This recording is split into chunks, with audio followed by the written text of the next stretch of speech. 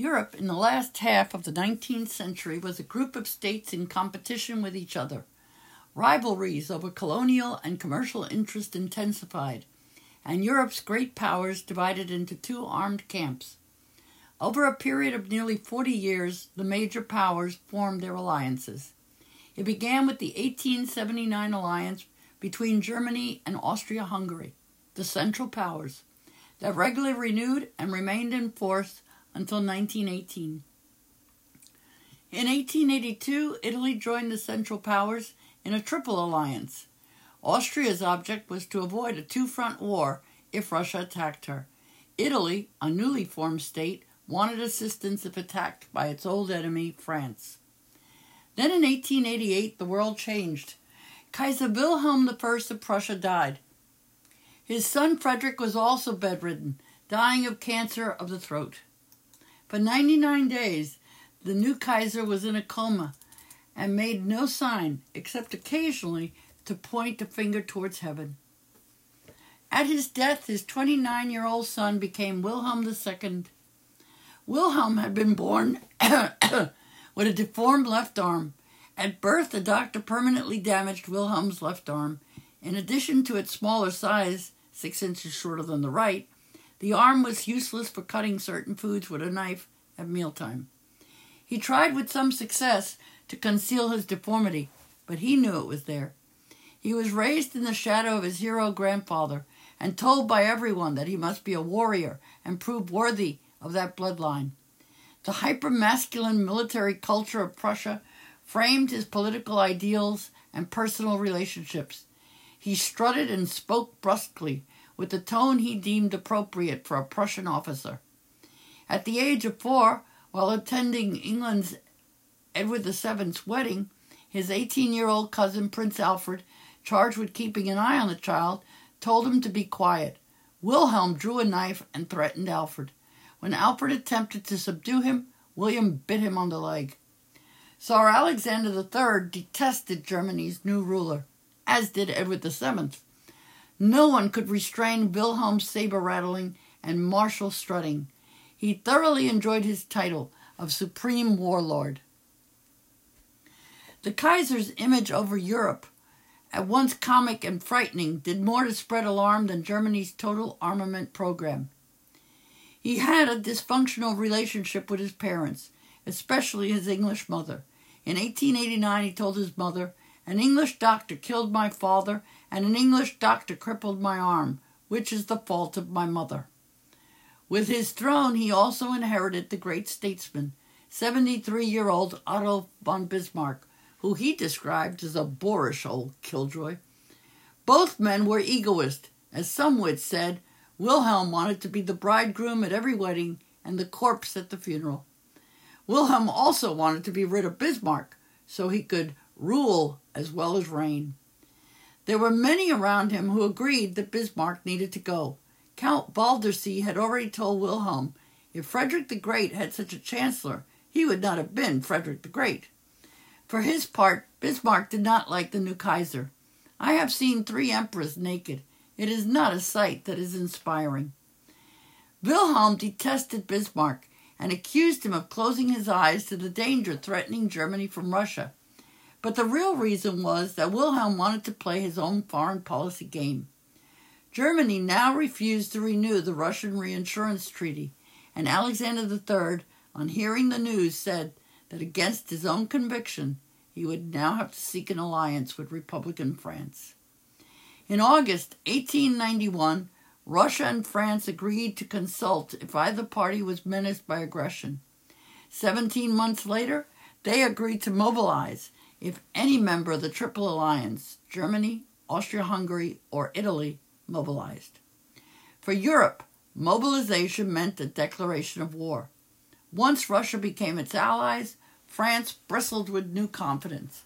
Wilhelm realized his mistake and tried to patch things up with Alexander III, but the Russians ignored him. Wilhelm's most important contribution to Germany's pre-war military expansion was his commitment to creating a navy to rival or surpass England's. He envied the power of the British Navy and agreed with his chief admiral that Germany could gain diplomatic power over Britain by stationing a fleet of warships in the North Sea. In 1904, England, threatened by Germany's navy, became semi-attached to the Franco-Russian alliance by an entente cordiale with France. In 1912, the two governments agreed that if the general peace was threatened, or if either one had reason to fear an unprovoked attack, they would consult each other and decide what to do. By 1912, Germany, Austria, and Italy were in one camp, and on the other side were England, France, and Russia.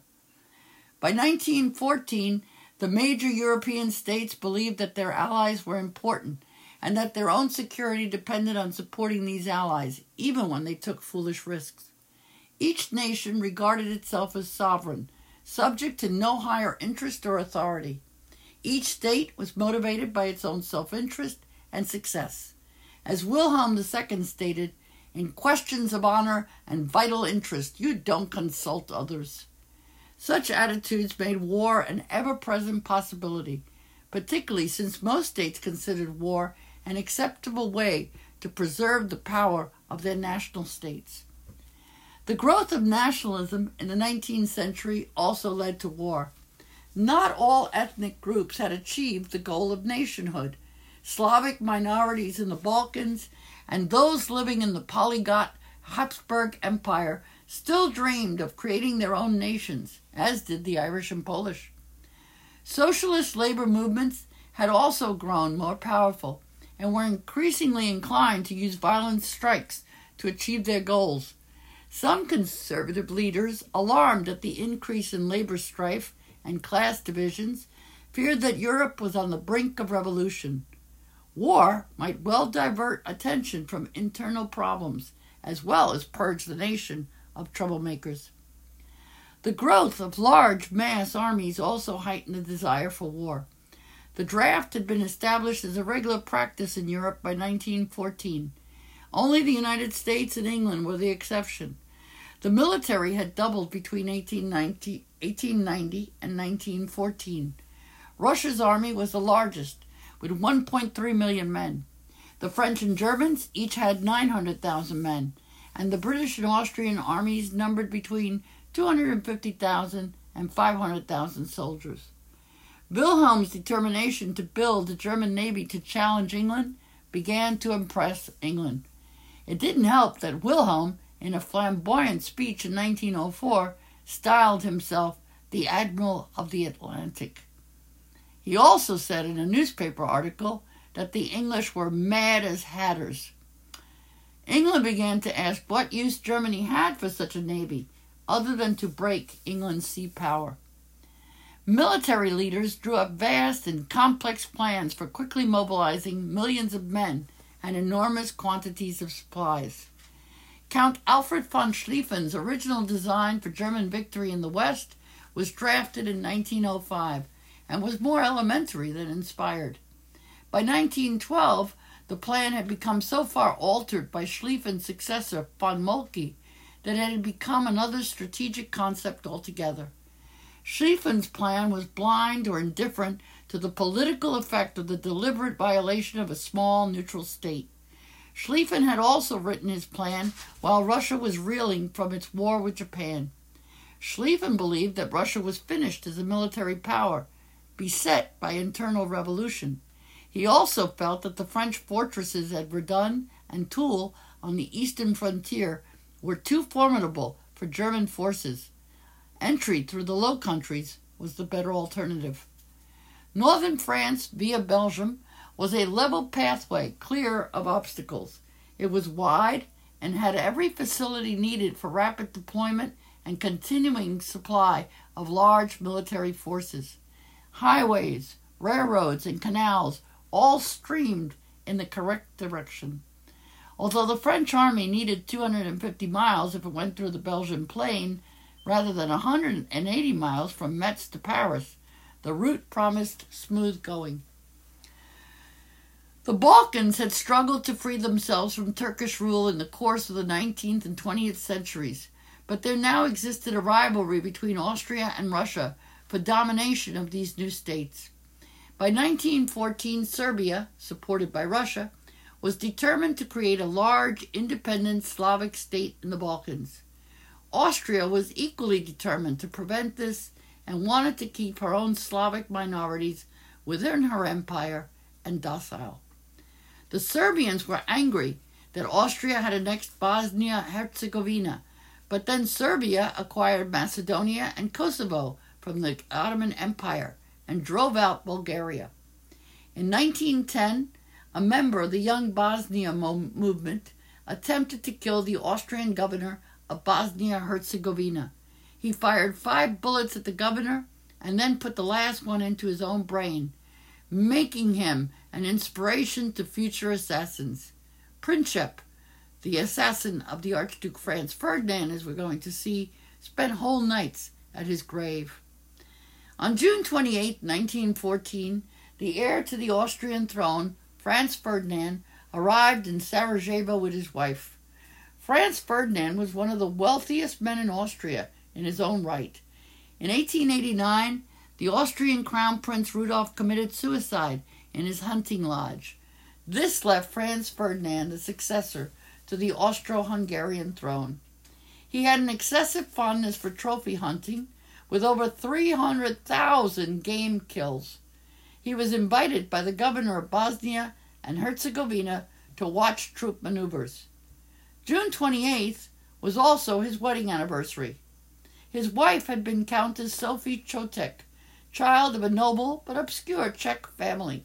She was lady-in-waiting to the Archduke's cousin when they met, and they kept their romance a secret until one day Franz Ferdinand dropped the locket on the tennis court.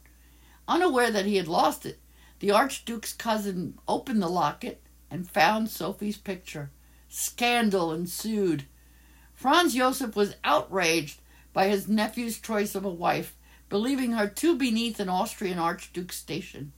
To be eligible to marry into the Austrian royal family, a bride had to be a princess. But Franz Ferdinand would not marry anyone else. The two men argued about the marriage for 1 year. The emperor finally consented, but Franz got only half of what he wanted.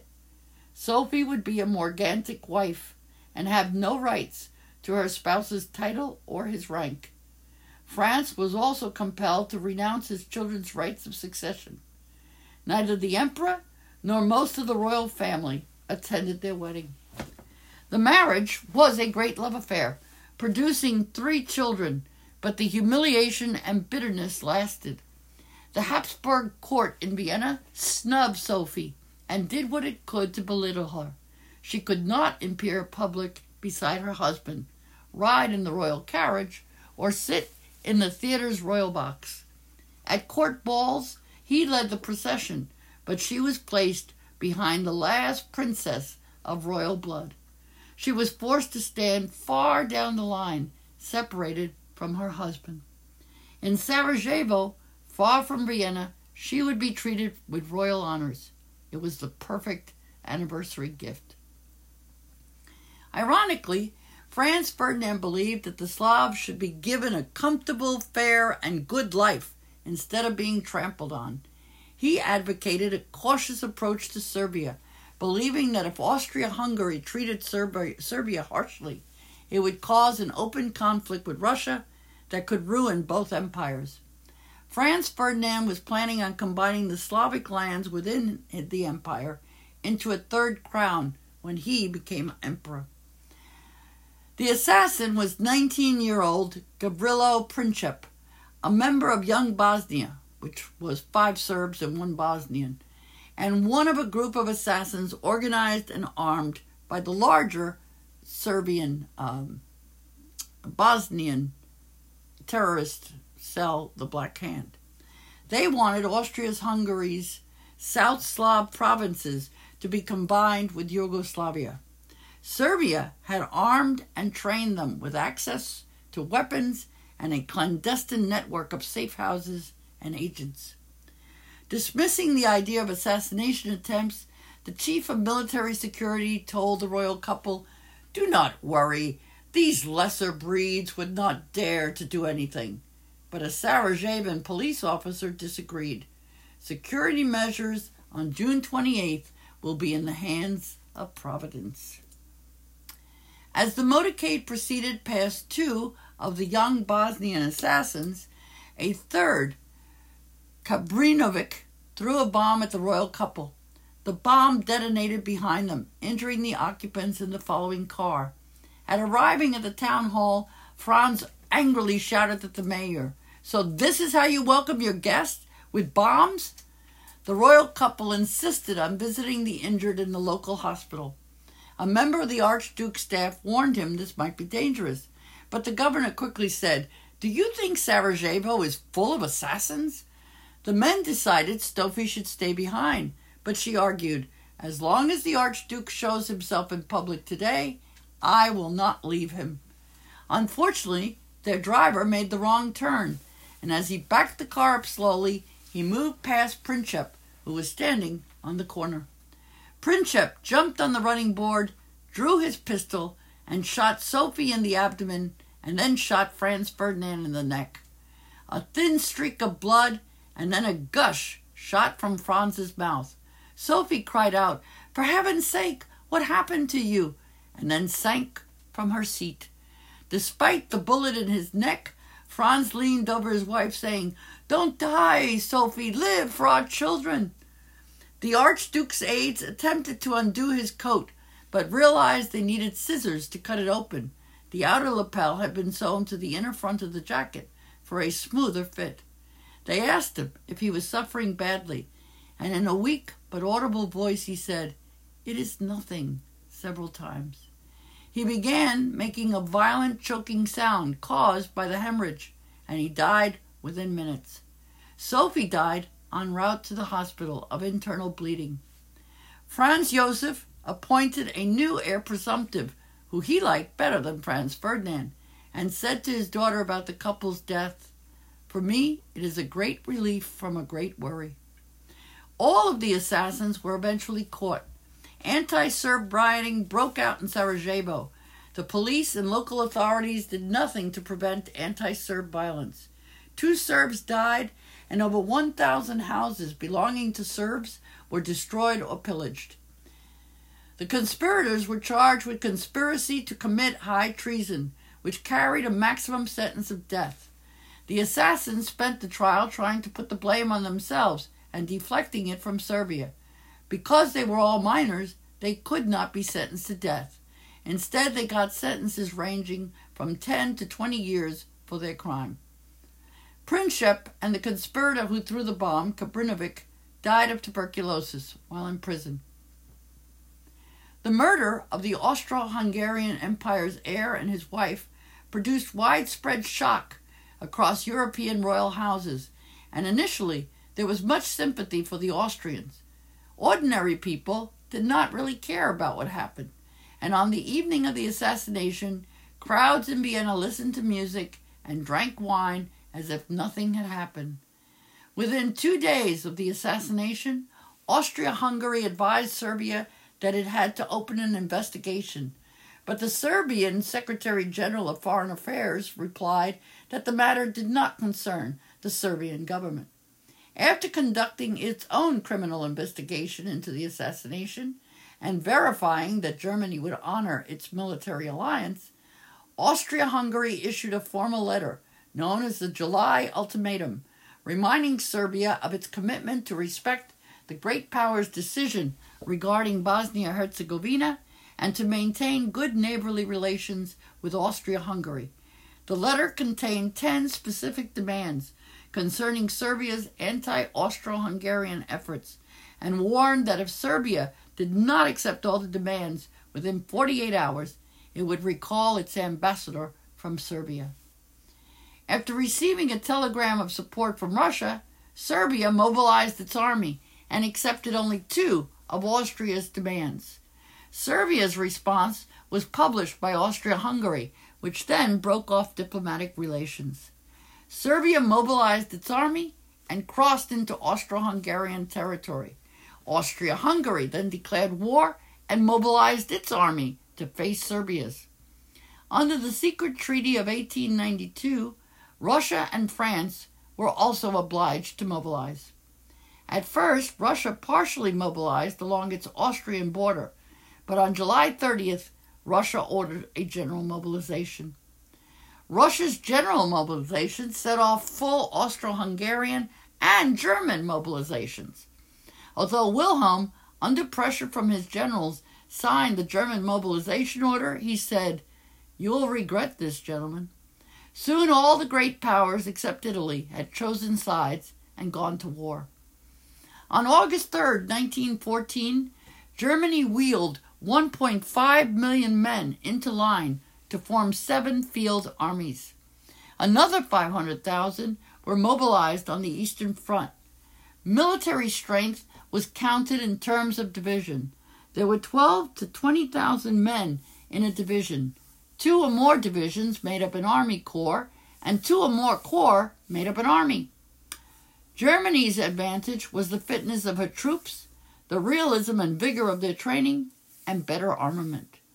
Behind Germany's formidable artillery was the strongest armament industry in Europe, centered in the Krupp Works at Essen, a complex of 60 different factory buildings where 41,000 workers were employed. Germany was assured a steady flow of heavy weapons. Austria-Hungary's majority of officers were untrained. The Austrian army's artillery was superb, but the army was far from homogeneous. 75% of its officers were German, but only 1 soldier in 4 spoke German. Often a platoon commander could not make himself understood to his troops. Austria consisted of 8 nations, 17 countries, 20 parliamentary groups, and 27 political parties. Staff work was slipshod, and command control was poor. The French had only 60% of Germany's potential military manpower, and so France drafted all able-bodied men. The French General Staff did not trust these citizen soldiers and counted mainly on the active army of about 1 million men to fight in the short, victorious campaign that everyone expected. But the French had only 300 medium and heavy cannon compared to Germany's 3,500. The French 75-millimeter gun could only slow down enemy infantry and was useless against even non-reinforced earthworks. The French General Staff believed that their troops' morale outweighed Germany's firepower advantage. Russia started by fielding 1.4 million men and later built up to a peak strength of about 6 million. Russia had compulsory military service, drafting men at the age of 20 and releasing them from reserve duty at the age of 43 after they served an initial service of 3 to 4 years. Russia had been humiliatingly defeated in their war with Japan. The Tsar had ordered radical military reforms, but graft and official corruption were widespread. Russia had modern guns, but lacked the ammunition for them. Russia also had little or no industry. The Russian officers were superbly trained in drill, horsemanship, and sword and saber tactics. However, there were too few officers for the huge numbers now mobilizing. Russian soldiers were mostly peasants and needed tight control or their discipline eroded. There was doubt concerning England. England had only aligned itself with France because Russia's defeat by the Japanese had left Germany the continent's strongest power. Both the English people and Parliament were indifferent to the Austrian-Russian Balkan rivalry. They were also not fond of the French, and Germany's financial interests in England were influential. However, by July 29th, the British cabinet was convinced that a European war was inevitable. Britain was a guarantor of Belgium's neutrality, and England could not tolerate the threat of an armed German solidly positioned on the Channel coast and master of Antwerp. On August 1st, a young German lieutenant, crossed the border at 7 a.m. into Belgium and captured the railway station. Within 24 hours, Luxembourg was fully occupied. The British cabinet sanctioned the use of the Royal Navy to keep the German fleet from approaching the French coast and made their pivotal decision to intervene. On August 2nd, Germany demanded free passage for her troops through Belgium. Waiting until the last minute, the Belgian government defiantly refused. The Belgian king responded, "Belgium is a nation, not a road," and he warned they would resist any invasion. Belgians believed their refusal would compel Germany to reconsider, rather than risk world condemnation.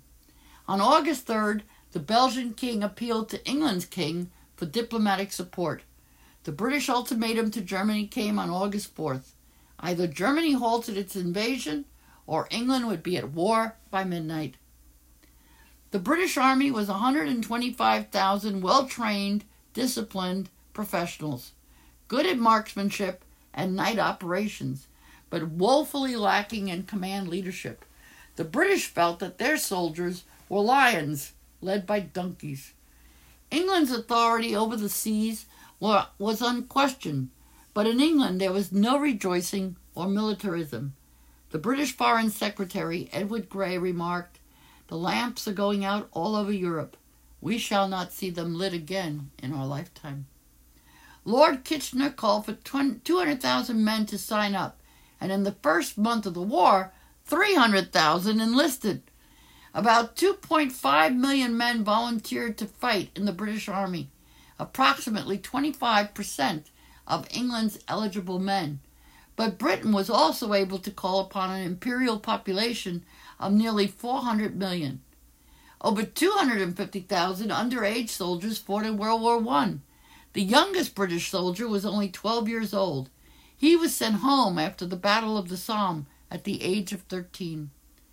The Victoria Cross's youngest recipient was 16-year-old John Cornwell, who stayed at his post for over an hour, despite receiving a fatal wound. Germany mobilized 13.4 million men. During the war, a total of over 65 million men volunteered to fight in World War I.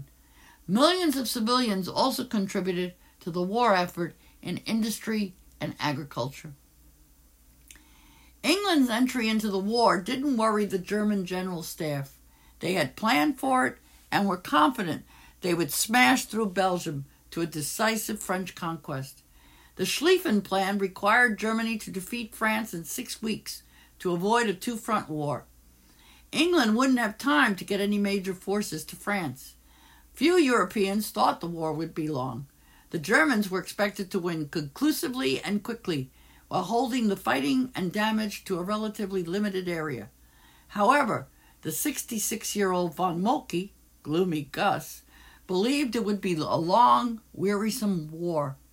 Schlieffen's plan did not factor for the superhuman endurance being asked of the German soldier, or the excessive load shifted to roads and railways, causing congestion.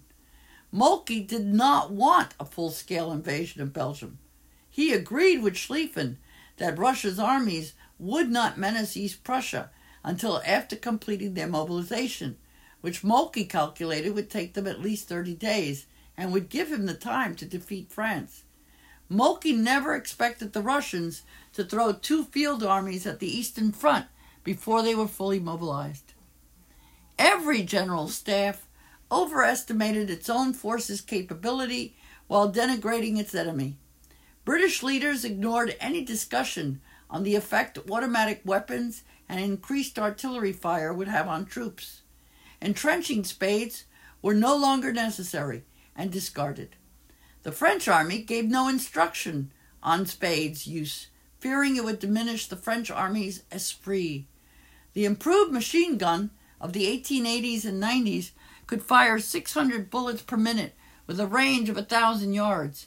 Few military leaders realized that the machine gun and rapid-firing field gun, when used in combination with trenches and barbed wire emplacements, gave a defensive advantage to those using them.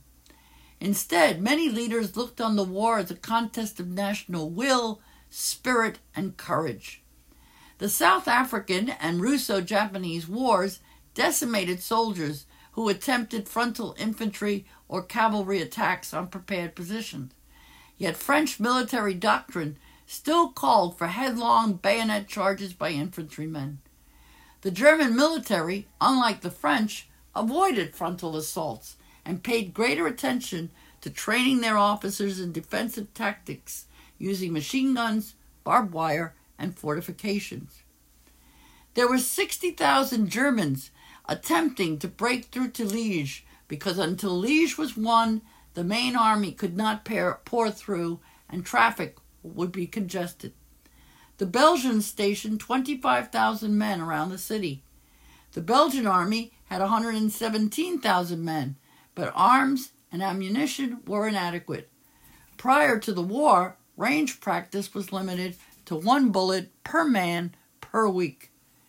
Belgian demolition crews wrecked bridges above and below the city.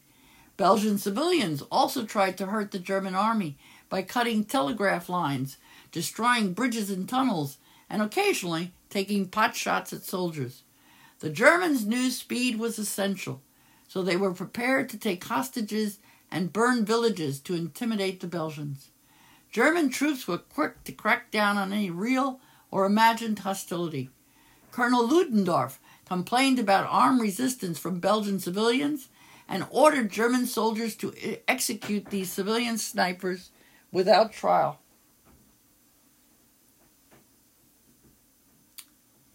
In August of 1914, after a German brigade commander was killed, German troops lined up 150 civilians in the little town of Erschat and killed them. Then they pillaged and burnt the town. The killing was known as Schrecklichkeit, frightfulness, and was used to terrify civilians in occupied areas so they wouldn't rebel. The Germans also butchered a Belgian priest who they accused of instigating resistance. This was repeated throughout the month, demonizing the Germans in the world's eyes for the rape of Belgium. Attacks on civilians became increasingly common as each nation tried to break their opponent's home morale and diminish popular support for the war.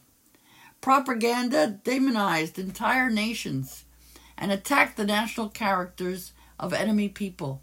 Using an unwise speech Kaiser Wilhelm gave during the Boxer Rebellion, just as 1,000 years ago the Huns under their king Attila made a name for themselves, one that even today makes them seem mighty in history and legend, may the name German be affirmed by you.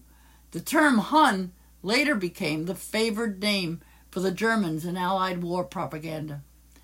The Belgians held out for 10 days at Liège, but by the first week of September, the Germans were 20 miles outside Paris. The German general, von Kluck, swung north rather than west of Paris, across the front of a French Sixth Army. Alerted by the first use of French air reconnaissance and radio intercepts, the French general Joffre ordered an attack. On September 6th, reinforced by troops rushed to the front in requisitioned Paris taxis and buses, the first use of motorized troop transport, forever celebrated as the taxis of the Marne, the French slammed into Kluck's overextended army. Kluck swung his forces to the southwest and lost contact with the rest of the German army. The British expeditionary forces rallied with the French, surging into the German front's opening. When Allied attacks failed to dislodge the Germans, each army began a series of flanking maneuvers, known as the Race to the Sea, which left a system of linked trenches protected by barbed wires. The First Battle of the Marne succeeded in pushing the Germans back 50 miles and saved Paris. But the German offensive captured a large portion of northeastern France, a heavily industrialized region which contained much of France's coal, iron, and steel. This was a serious blow to the French war effort. The war quickly turned into a stalemate. Neither the Germans nor the French dislodged each other from the approximately 25,000 miles of trenches that ran from the English Channel to Switzerland. German trenches were built to last, with bunk beds, furniture, cupboards, water tanks with faucets, electric lights, and doorbells. On the Eastern Front, the Russian army, whose proverbial slowness an unwieldy organization dictated a cautious strategy, undertook an offensive against Prussia that only an army of high mobility and tight organization could have successfully executed. The Russian army moved into eastern Germany, but was decisively defeated at the Battle of Tannenberg. By August 30th, the Russians were no longer a threat to German territory. They had stumbled from Russia half-armed, and many of them unbooted, their feet clothed in rags. The harvest was not yet ripe, so their artillery horses starved. The German artillery pounded the Russians, and after 3 days, 92,000 unarmed, emaciated, bone-weary scarecrows fell into German hands. The Russian commander Samsonov said goodbye to his staff and walked into the woods. They heard a pistol shot, but no one bothered to search for his body. Russia mobilized over 12 million troops during World War I. More than 75% were killed, wounded, or went missing. Warfare in the Western Front trenches produced unimaginable horrors. A fog of confusion hung over the battlefields when attacking. The combination of noisy machine gun fire and bombardment often caused soldiers to lose their sense of direction, and they went forward carried by the momentum. Battlefields were hellish landscapes of barbed wire, shell holes, mud, and injured and dying men. By the end of 1914, the French lost 380,000 killed and 600,000 wounded. In 1915, France launched numerous attacks against the German line, but never gained more than 3 miles, and it cost them 430,000 men. At the Battle of the Somme, which lasted from July 1st to November 18, 1916, out of 110,000 British troops who attacked the Germans on one day, 60,000 were killed. When the battle finally ended 5 months after it began, Britain and France had lost more than 600,000 men, and the military situation remained the same. Combat went on for 4 years. Soldiers carried on despite the countless bodies of the dead and disemboweled men. The stench of decomposing bodies was constantly in the air. Over 5 million soldiers spent time living in muddy, miserable trenches. There were millions of rats. Many men killed in the trenches were buried almost where they fell, just below the surface. These corpses, as well as food scraps that littered the trenches, attracted rats. One pair of rats could produce 880 offspring a year, so the trenches were soon swarming with them. There was no proper system of waste disposal. Millions of empty food tins went flying over the top on both sides of the trenches and available to all the rats in France and Belgium. In the hundreds of miles of trenches, some rats grew extremely large, as big as cats or rabbits. They were so bold they would eat a wounded man if he couldn't defend himself. They took food from the pockets of sleeping men, and 2 or 3 rats would always be found on a dead body. They usually went for the eyes first, and then burrowed their way right into the corpse. One soldier described finding a group of dead bodies while on patrol. I saw some rats running from under the dead men's greatcoats. Enormous rats, fat with human flesh. My heart pounded as we edged toward one body. His helmet rolled off. The man displayed a grimacing face, stripped of flesh, the skull bare, the eyes devoured, and from the yawning mouth, out came a rat. Sometimes the soldiers tried shooting the rats, but headquarters believed that was a punishable waste of ammo. There were also overflowing latrines. Great, big, fat, overfed flies came from and lived on the dead. There was also terrible lice infestations. New weapons were introduced during the war. Little Willie was the first tank prototype. Built in 1915, it carried a crew of 3 and traveled at 3 miles an hour. Tanks were initially called landships. However, in an attempt to disguise them as water storage tanks rather than weapons, the British decided to codename them tanks. Airplanes were used for reconnaissance and fighting. The term dogfight comes from the fact that a pilot had to turn off the plane's engine from time to time so it wouldn't stall when it turned quickly in the air. When the pilot restarted the engine, it sounded like dogs barking. Approximately 30 different poisonous gases were used during World War I. In the early days, soldiers were told to hold a urine-soaked cloth over their faces in an emergency. Once the men were issued gas masks, they were washed and rinsed after every attack. If the rinsing water killed the goldfish placed in it, it meant the mask still had poison in them. The Germans released about 68,000 tons of gas. The British and French released 51,000 tons. 1.2 million soldiers on both sides were gassed, and 92,000 died horrible deaths. By 1917, the war that had originated in Europe had become a world war. In the Middle East, the British officer T.E. Lawrence persuaded the Arab princes to revolt against the Turks. The British also mobilized forces from India, Australia, and New Zealand. The United States tried to remain neutral, but it became more difficult as time went on. There was considerable sympathy for the British, especially from upper-class Americans, but the early 20th century saw a huge immigration from Russia and Germany to America. The immigrants from Russia were mostly Russian Jews who resented the Tsar and the Russians who had forced them out of their home. German immigrants were also unwilling to fight the country of their birth. England used its superior naval power to maximum effect, blockading Germany. Germany retaliated by using submarines. In 1914, a German U-boat sank 3 British armed cruisers in under an hour. 50% of all British merchant shipping was sunk by U-boats. Germany built 360 U-boats, 176 of which were lost. At the beginning of 1915, Germany declared the area around the British Isles a war zone and threatened to torpedo any ship caught in those waters.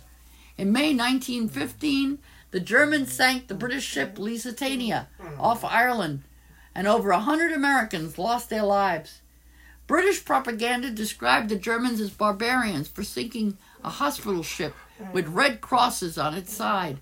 We now know it was carrying 4,200 cases of ammo, and that's the reason it sank in 18 minutes. Americans, however, protested the sinking and forced the German government to suspend their unrestricted submarine warfare. However, in January of 1917, the Germans had to resume using U-boats. They decided on a military gamble. The German diplomat Zimmermann sent a telegram proposing that Mexico attack the United States on its southwest border. In return, Germany would give them the American states of New Mexico, California, Colorado, and Arizona. The telegram was intercepted and decoded by the English, who published it in all U.S. newspapers. Americans were outraged, and as a result, when the Germans went back to using U-boats, the U.S. declared war in April 1917. American troops did not arrive in large numbers in Europe until 1918, but the U.S. entry gave the Allied powers a psychological boost. Russia's withdrawal in March 1918 persuaded the German military to make their final gamble, a grand offensive in the West. German forces succeeded in advancing 40 miles, just 35 miles outside of Paris, but an Allied counterattack, supported by the arrival of 140,000 fresh American troops, defeated the Germans. To increase the American Army's size, Congress passed the Selective Service Act in May 1917. By the end of the war, 2.7 million were drafted. Another 1.3 million volunteered. Even though the U.S. didn't grant Native American citizenship until 1924, nearly 13,000 served in World War I. More than 200,000 African Americans served, but only 11% in actual combat. Most blacks served in labor units, loading cargo, building roads, digging ditches. The Harlem Hellfighters were one of the few black units that saw combat. The French awarded them the Croix de Guerre for for their extraordinary acts of heroism. America ignored them. The U.S. also shipped 7.5 million tons of supplies, including 70,000 horses and mules, 50,000 trucks, 27,000 freight cars, and 1,800 locomotives. Animals also served in the war. Dogs were fast, difficult to shoot at, and they also caught rats. More than 500,000 pigeons carried messages between headquarters and the front lines. Groups of pigeons trained to return were dropped into the front lines by parachutes and kept there until soldiers had messages to send back. Germans trained hawks to kill any carrier pigeon they saw. A pigeon named Cher Ami was awarded the Croix de Guerre for her assistance in saving 194 American soldiers trapped behind German lines. She made it back despite being shot through the breast, blinded in one eye, and with a leg hanging only by a tendon. In Britain, killing, wounding, or molesting a homing pigeon was punishable by 6 months' imprisonment. With the arrival of 2 million more American troops on the continent, the German High Command knew defeat was inevitable. Allied forces began making a steady advance towards Germany. The Kaiser was the commander-in-chief, but he was useful to his generals only as a public relations figure who toured front lines and handed out medals. After 1916, Germany was a military dictatorship dominated by the two generals, von Hindenburg and Ludendorff. In September of 1918, Ludendorff informed the Kaiser that the war was lost and demanded the government sue for peace at once. The military position worsened by the hour. By early October, Germany's last defensive positions crumbled. Fearful that the Allies would invade the fatherland and shatter the German army's reputation, the High Command demanded an immediate armistice. They urged the creation of a popular parliamentary government in Germany with a limited monarchy. They believed this would shift the blame for the last war from the military and the Kaiser to the new civilian leadership. On the average, 230 soldiers died for every hour of fighting. Almost 27% of all Scots who enlisted became casualties, and at nearly 65%, the Australian casualty rate was the highest of the war. 8 million men died, and 21 million were wounded. In previous wars, most deaths were due to disease, but in World War I, 2/3 of the military deaths were in battle. The U.S. spent only 7.5 months in actual combat, and they lost 116,000 dead and 204,000 wounded. The total cost of the war for the United States was more than $30 billion. The shock of defeat and widespread hunger, female mortality rate rose in Germany from 14.3% in 1913 to 21.6% due to hunger, sparked the revolution that forced the Kaiser's abdication on November 11th. The new German government, the Weimar Republic, signed the armistice. In January of 1919, representatives of the Allied powers assembled in Paris to draw up peace terms. President Wilson arrived with his settlement based on liberal democratic ideals. In his 14 points, he called for national self-determination, the return of Alsace-Lorraine to France, the creation of an independent Poland, as well as impartial adjustment of all colonial claims. Wilson insisted that this would be a peace without victory and would ensure that a defeated Germany worked with the Allies in building a new Europe. Wilson also urged the formation of a League of Nations, an international parliament to settle disputes and discourage aggression. Unfortunately, both France and England were looking for security and revenge. Nearly the entire war had been fought in French territory, and France had lost 50% of its young men. Many French industries and farms were ruined. The mines were flooded by retreating Germans. The French Prime Minister demanded that Germany be severely punished and its capacity to wage war destroyed. Secret treaties doomed Wilson's 14 points. These agreements divided up German, Austrian, and Ottoman territory. The Allies had also taken advantage of Germany's preoccupation with the war and lack of naval strength to seize German colonies. They refused to give these colonies self-determination. The war had also aroused great bitterness thanks to propaganda and the huge casualties. Both the people and their leaders demanded retribution in territory and reparations. In June 1919, after months of negotiation, Germany was forced to sign the Versailles Treaty. France got Alsace-Lorraine. Germany was barred from placing fortifications in the Rhine. The Rhineland was occupied for 15 years, and France got the coal-rich Saar region as compensation for its ruined mines. France and England divided Germany's colonies between themselves. The German General Staff was abolished, and Germany's draft. The army was now limited to 100,000 volunteers and deprived of tanks and warplanes. The German Navy was also capped at 6 battleships and no submarines. The treaty also left Germany with an open-ended reparations bill. Article 231, the War Guilt Clause, placed sole responsibility for the war on Germany. The Germans unanimously denounced the Treaty of Versailles. In their minds, the war had not ended in German defeat, but in a stalemate. They regarded the armistice as the prelude to negotiations based on Wilson's 14 points. But now, instead of participating as an equal, they were barred from the negotiations.